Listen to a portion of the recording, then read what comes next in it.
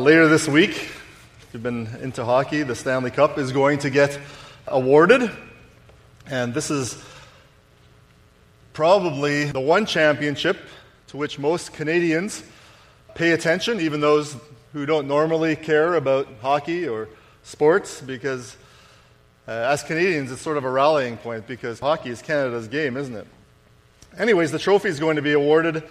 I don't know what the schedule is, but sometime this week, I think there's only a possible 2 games left. It's going to go either to the Chicago Blackhawks or the Tampa Bay Lightning. And as always, there's going to be a lot of television coverage on that celebration. And some of that, I always think we could do without, especially the stuff that goes on in the dressing room. We really don't need to see all that stuff. But the part that I've enjoyed the last few years is that they linger a lot longer on the ice than they used to. There's the tradition, of course, of the winning team skating around the ice with the cup, pass it on to each player, and now it goes down to coaches and equipment managers and all sorts of people. But the part that I like is that the family celebrations now happen on the ice as well, where especially those players that are married, their wives join them, and sometimes their children as well. It's sort of a sweet kind of setting when the reporters ask the players to introduce their wives and their children. And it sort of brings a little bit more of a family-like feel to the celebrations. And for the last number of years, I've noticed that one of the questions that the reporters will go around and ask each player during those celebrations is this.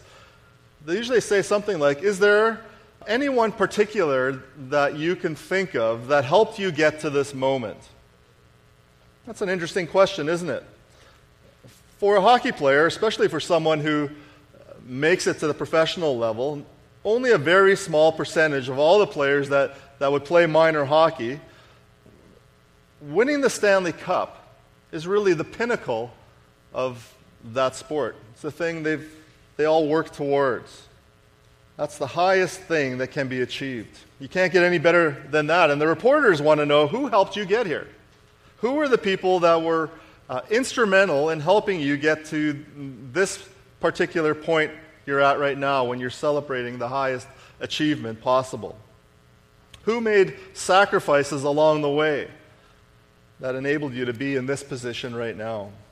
Who were the people along the way while you were in Timbits or Pee-wee or even in junior hockey that were on your side?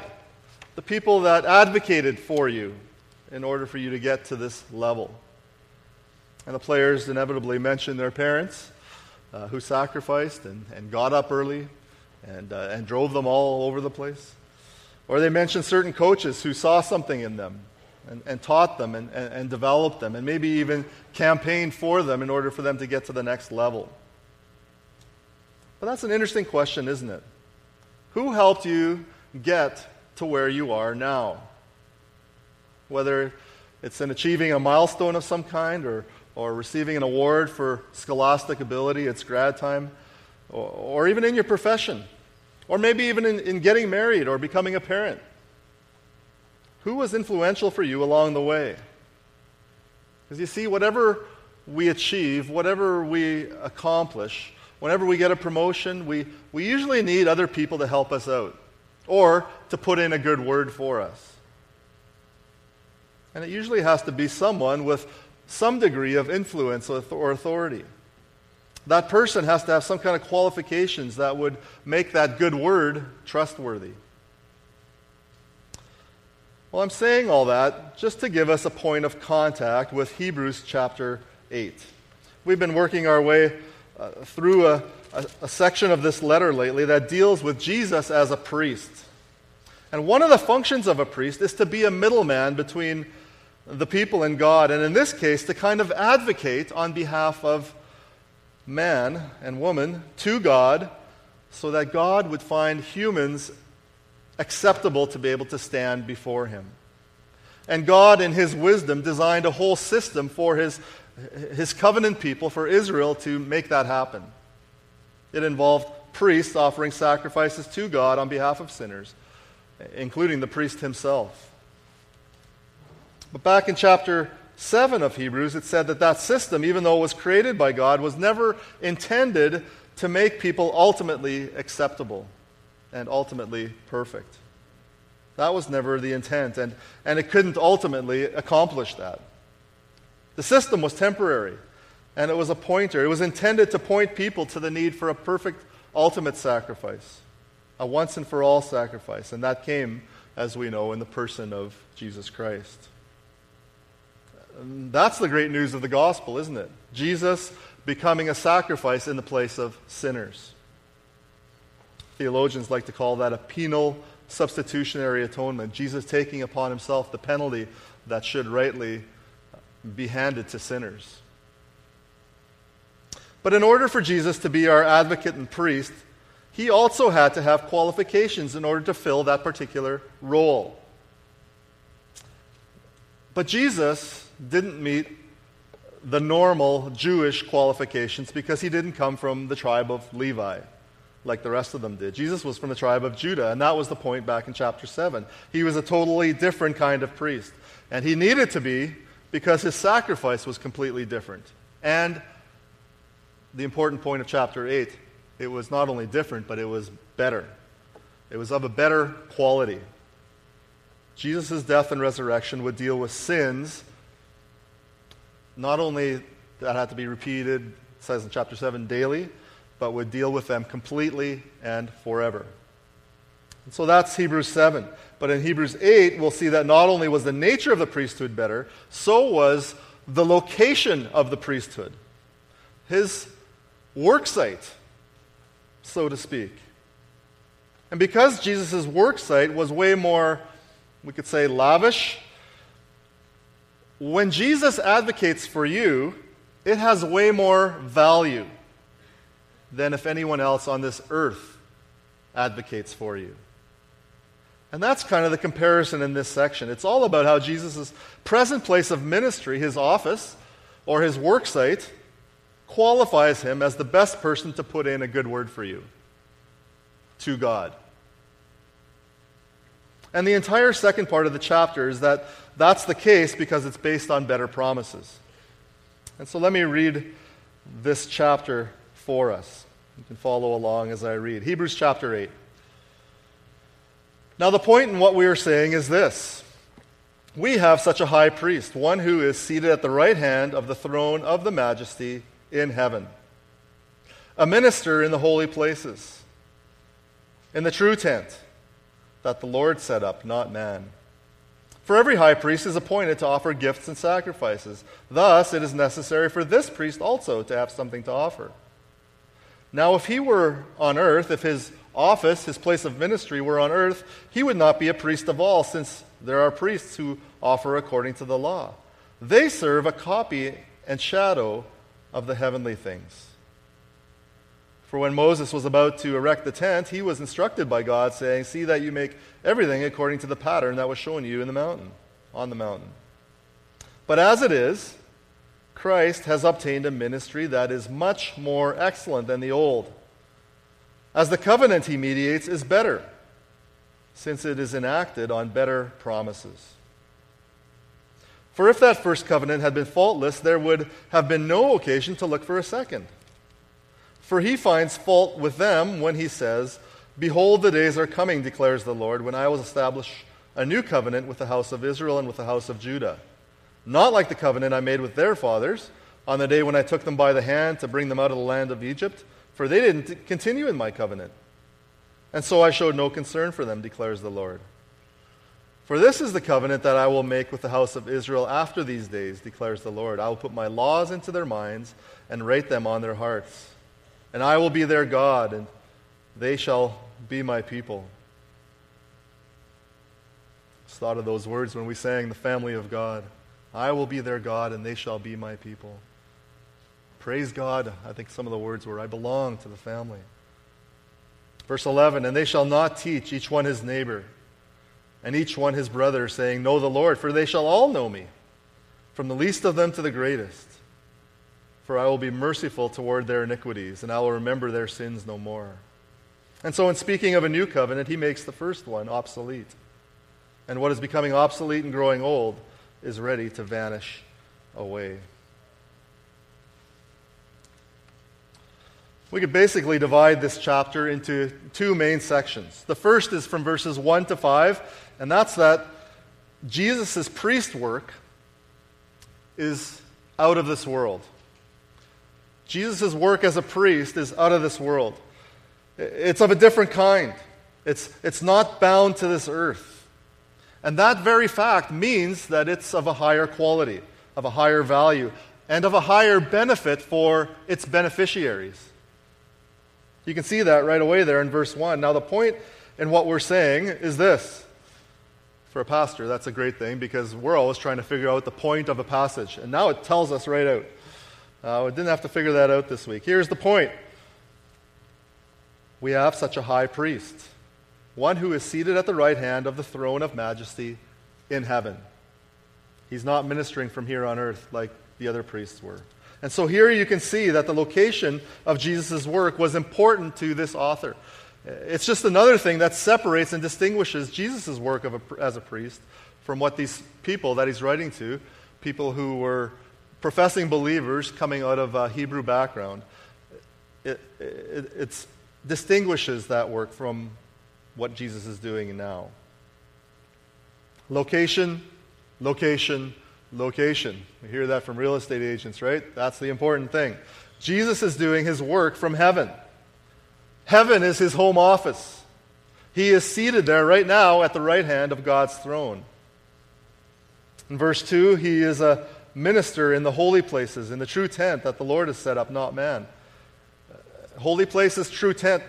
There's another way of talking about heaven. But you see that he's making a contrast there, right? This is a place, an office that the Lord set up, not man.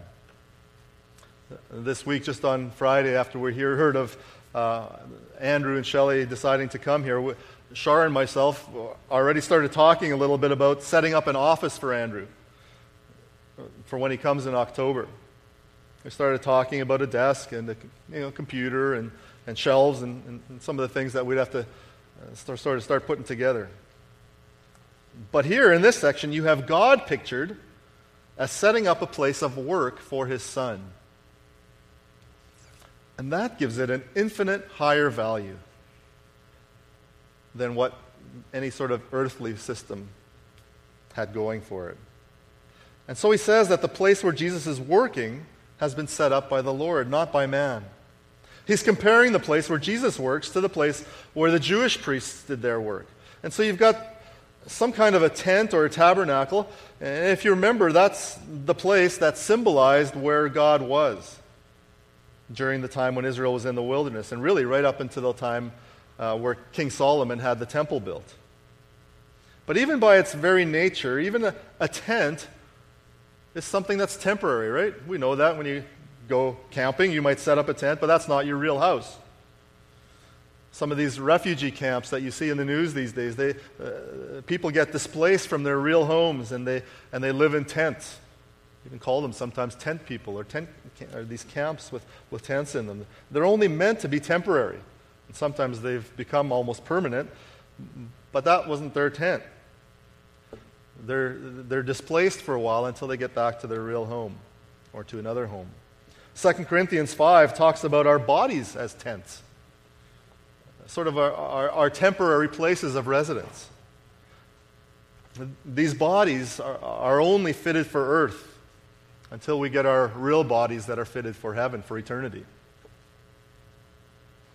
Last Sunday was Camp Sunday, you remember, and we had to be here, so we didn't get out there until the afternoon. But the boys, my four boys and I went out there, and we got there at 2 o'clock, and there was not one person at the camp. We couldn't believe it, how fast. It looked like nobody was there all day, and we heard there was a lot of people. But anyways, we sort of hung out and played around there for a little while. The boys were playing in the sand and stuff like that. But on the way home, we decided to go to the old property on the way home. And really, the only building left standing on that property is what was called Big Tab, short for the Big Tabernacle. Now, there were lots of good memories in that Big Tab, especially for our oldest son who had gone to camp at the old property. And AJ, our 6-year-old, as we were there, kept saying, "I want to go in and see it. Dad, can we go in and see it?" And we were in the car at that point. I just kept on saying, no, you don't want to go in there. That place is old. It's full of spider webs, and there's probably lots of bees in there. You don't want to go in there. But that's kind of the comparison here as well. The big tab, the old tabernacle, that old tent is no good anymore. It's had its day. And it was good in its day.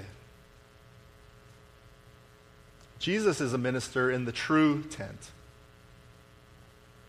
Verse 3 then talks about how, because Jesus is a high priest, he had to offer something too, and we'll find out that he's going to offer himself. But here the author is still thinking about the present location of his ministry. And so verse 4 says, now if he were on earth, he wouldn't be a priest at all, since there are priests who offer gifts according to the law. And when he's writing this, and probably in about AD 60, priests were still ministering in the temple. Now it was going to be destroyed about 10 years later, and the whole Jewish system of sacrifices hasn't been reenacted since then. It's done away with. It's over. But verse 4 says, if he were on earth, he wouldn't be a priest at all, since there are priests who offer gifts according to the law. And then verse 5, they serve a copy or shadow of the heavenly things. Copies and shadows. Those aren't the real thing, right? They're only reflections of the real thing. And that's what this is saying. That tent, that sanctuary back in the day, was only a reflection of what's now reality in heaven. It was put together by Moses under very specific instructions from God, but its purposes were restricted to a certain time in God's big picture plan of salvation. And now that time is over.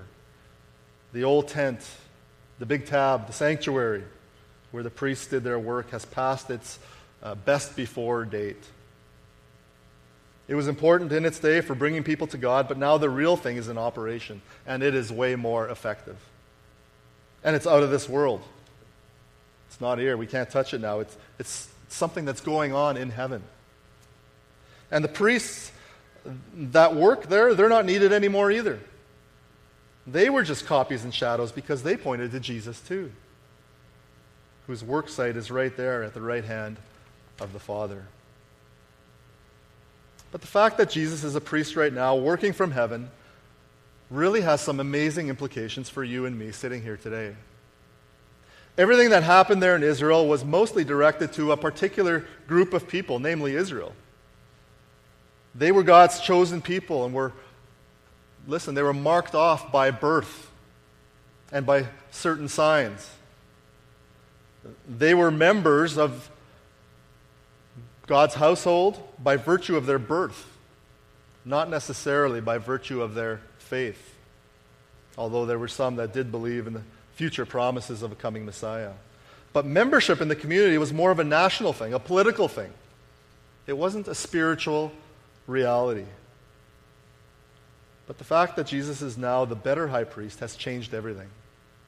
And now God has made it possible for all of us to have the opportunity to be part of God's family, be part of God's community. And that's what the rest of Hebrews 8 is all about. And so the second point of the passage is, so only two today, a better place means better promises. And that's from verse 6 to the end of the chapter. A better place means better promises. Verse 6, but as it is, Christ has obtained a ministry that is much more excellent, piling on the superlatives here, than the old. As the old covenant he mediates is better, since it is enacted on better promises. Did you get that? Much more excellent, better. It's better. Can't miss the point there. When Jesus came, and then he died and was raised and went back to heaven, everything changed, and for the better. And it's better because God, in his kindness, makes a new covenant with his people. And he uses words from the Old Testament prophet Jeremiah. This is all from Jeremiah verse 31, verses 8 to 12, to show us what these promises entail, what these better promises entail. The first one, the one he made with Moses, had its issues. And the issues were not with the one who made the covenant. They were not with God. Not even to some extent with the covenant itself, but with the people. Verse 7, he, that is God, finds fault with it, not with it, with the covenant, but with them. They were faulty. In other words, Israel God's chosen people did not keep their terms of the covenant.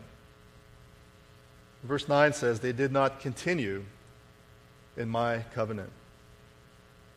So look at how it describes what God did for them. God says, I took them by the hand to bring them out of the land of Egypt. God acted in a mighty and very personal way to deliver Israel from Egypt. He was right there with them. He sent plagues. He parted the Red Sea. Yet they were marked by ungratefulness, by constant disobedience, and really by a shocking lack of faith. And that just kept on going right from the wilderness to the time of the judges, to the time of the kings, to the time when they were finally exiled, and even after that. But by the time we get to Jeremiah 31 in the Old Testament, where these verses in Hebrews 8 are quoted from, God had allowed Israel to be taken out of the land of, remember what it's called? The land of promise, the promised land. They had forfeited the promises. They had abandoned God for idols and for other nations. And so now, very sadly, God abandons them, at least in a national and geographical way. He actually says, did you notice, I showed no concern from them. It's quite something coming from God, isn't it? And for a time, there's no tabernacle, no temple, no place of worship. It all gets wiped out. That place that symbolizes the presence of God,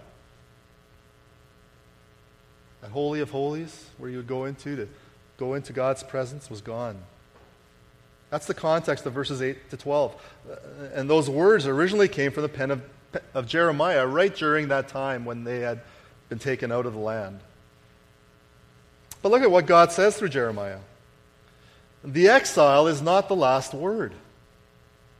Already back then, Jeremiah was told by God that there would be a new covenant, a new day. God would not finally abandon his people. Only what's coming is not so much a national renewal, even though I do think that is going to come at the end of the age, but here it's a spiritual inward renewal. He says back to verse 8, the days are coming, declares the Lord, when I will establish a new covenant with the house of Israel and with the house of Judah. Not like the covenant I made with their fathers. See right there, it's a different kind of promise, a different kind of covenant than the first one, a better covenant with better promises. The promised land was gone, but better promises are coming. And the author of Hebrews says that those days are right now. He sees himself as living in the days of the new covenant. He's telling these Hebrews that they're living under those terms right now because they live on this side of the cross and on this side of the resurrection, just like we do today. What are those better promises of verse 6? Well, there's three of them. One in each verse, starting at verse 10. One in verse 10, one in verse 11, and one in verse 12. And they, trust me, really are better. One way they're better is that they're just not for national Israel. They're for true Israel. Do you know that if you're a believer, one of the things that we can be categorized as true Israel? And that includes those of us who are Christians, God's chosen people, not by blood now, but by faith. And let's remember, these come right from the hand of God. That's very evident in this new covenant, isn't it? I will make. 5 times you see that in verses 10 to 12. I will, I will, I will. This is God talking. This is God's sovereign action toward his people. He certainly didn't do this based on any merit of the people. We know that. They didn't continue in the covenant. They were continually unfaithful in their relationship with God, and so are we.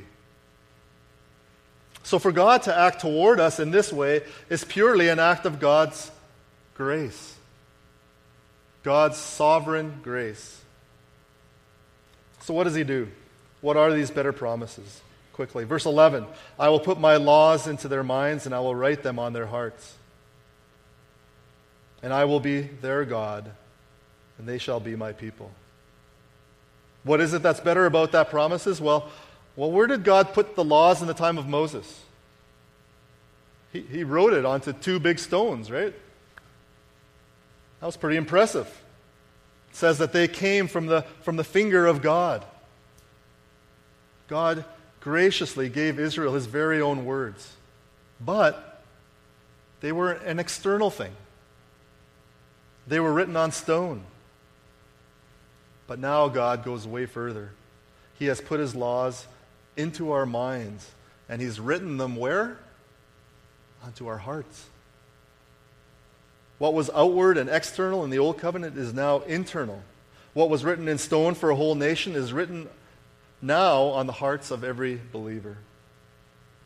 This is how what we call regeneration happens in our hearts, where God washes us through his Spirit, and he gives us a brand new heart.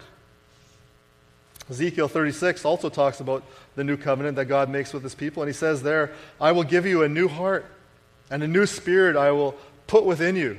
It's like a heart transplant.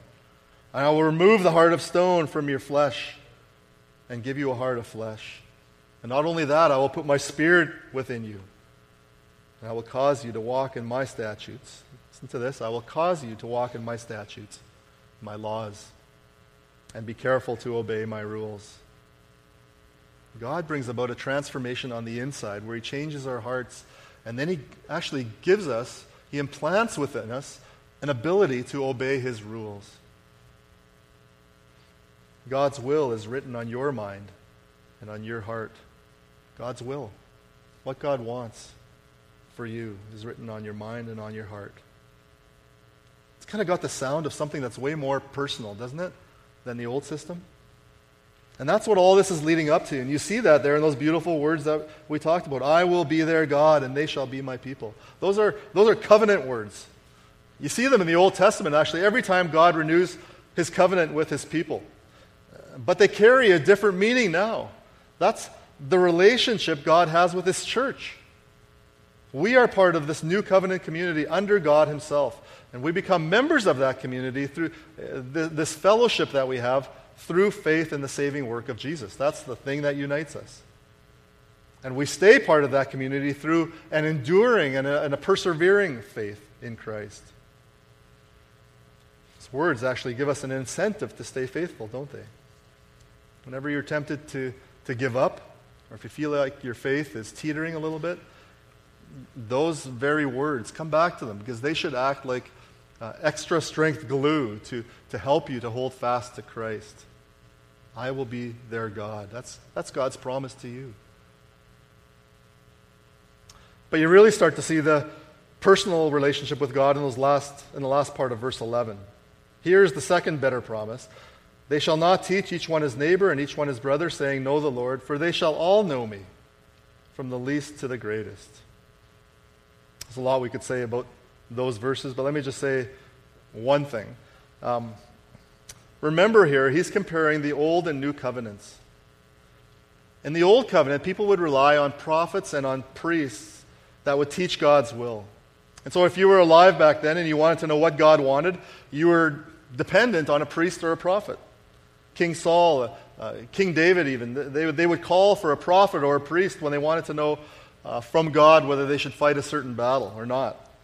And they would ask of them or inquire of God, and then the prophet would relay God's plan for that particular battle. But this is saying, under the new covenant, there's now a direct path to God. We don't have to go through someone anymore. They shall all know me. Don't need a teacher. We will all have personal knowledge of God. And so we live in a time when we can have a direct, personal, intimate relationship and knowledge of God. We can go to him in prayer anytime. Prayers of thanksgiving. Prayers asking for God's will or for God's help. And prayers of confession. Prayers for forgiveness.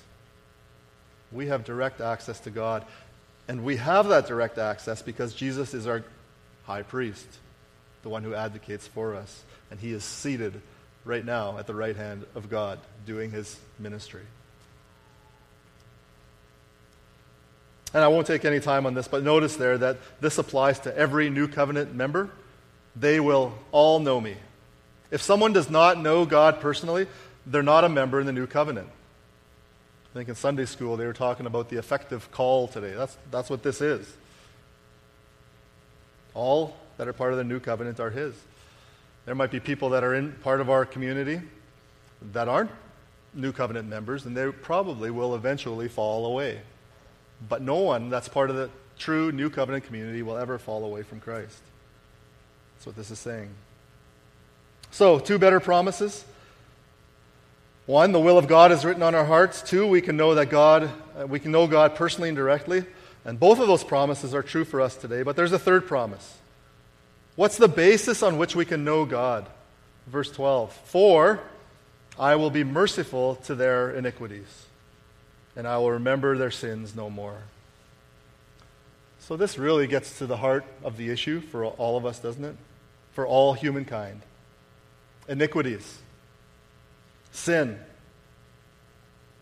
This is the problem when it comes to the relationship, the personal relationship that we ask people to come into between God and us. Our hearts are, what does Jeremiah 17 say? They're deceitful. They're desperately wicked. That heart transplant that Ezekiel is talking about, that had to happen. Because naturally we would go to wherever, to wickedness. For all have sinned and fall short of the glory of God. Psalm 130 says, if the Lord should mark our iniquities, who could stand? And so when we read something like, I will be merciful to their iniquities, I will remember their sins no more, it should make us want to pay attention. Because this is good news. And it seems like it's just straight up, unqualified, a promise that's written into the terms of a covenant. So when it comes down to it, we're dependent on mercy. Mercy is our only hope, really, in dealing with sin, isn't it? So how could that come about? Well, it has to be by God's initiative.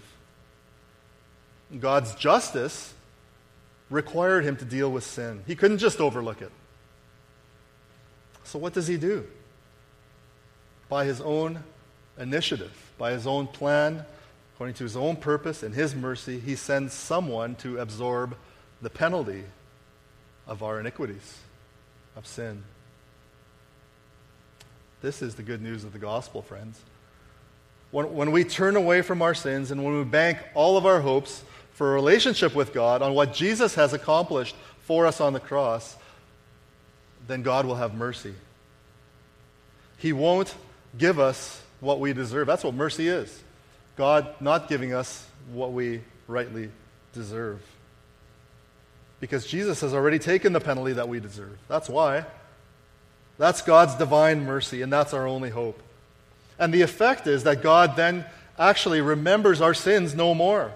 Why? Because he keeps looking at the once and for all sacrifice of the Son on our behalf. That's what he remembers. So we must keep repenting of our sins and trusting in Christ. Jesus has a much more excellent ministry. He is in heaven mediating a better covenant and acted on better promises. And so if you are a Christian, and maybe let's just go back to the beginning. Let's just say that you've now reached the pinnacle of everything. You've made it to heaven, the highest achievement possible. Now imagine some reporter would come to you and ask, who would you like to thank you for getting to this place? Who would you like to thank? Who was instrumental? For all of us, there would only be one answer, right? It is undoubtedly and exclusively Jesus. Only Jesus, Christ alone, the one who actually achieved it all for us by his work on the cross and through his resurrection and in his ascension, where he's now interceding on our behalf as our high priest. Let's bow together in prayer.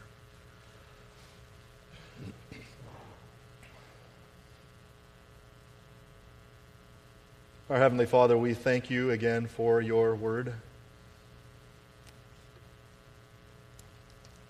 Lord, this middle section of Hebrews is deep, sometimes a little more hard to understand. But Lord, we ask that you would work it and that you would press it into our hearts by your Spirit. Lord, we thank you again for your great salvation and for the great Savior that you sent. We are great sinners, but thanks be to you, you have provided for us a great Savior and a precious salvation. Thank you, Father, for your mercy toward us, for not treating us as we deserve. And thank you for awakening our faith and for writing your laws into our hearts so that we might obey you. And even in that, Lord, we know that we still fail. Help us to be quick to ask you for forgiveness. Help us now to endure in our faith. And thank you that you've made even that possible through Jesus, the one who is not only the author of our faith, but also the perfecter and the completer of our faith. And it's in his name that we pray. Amen.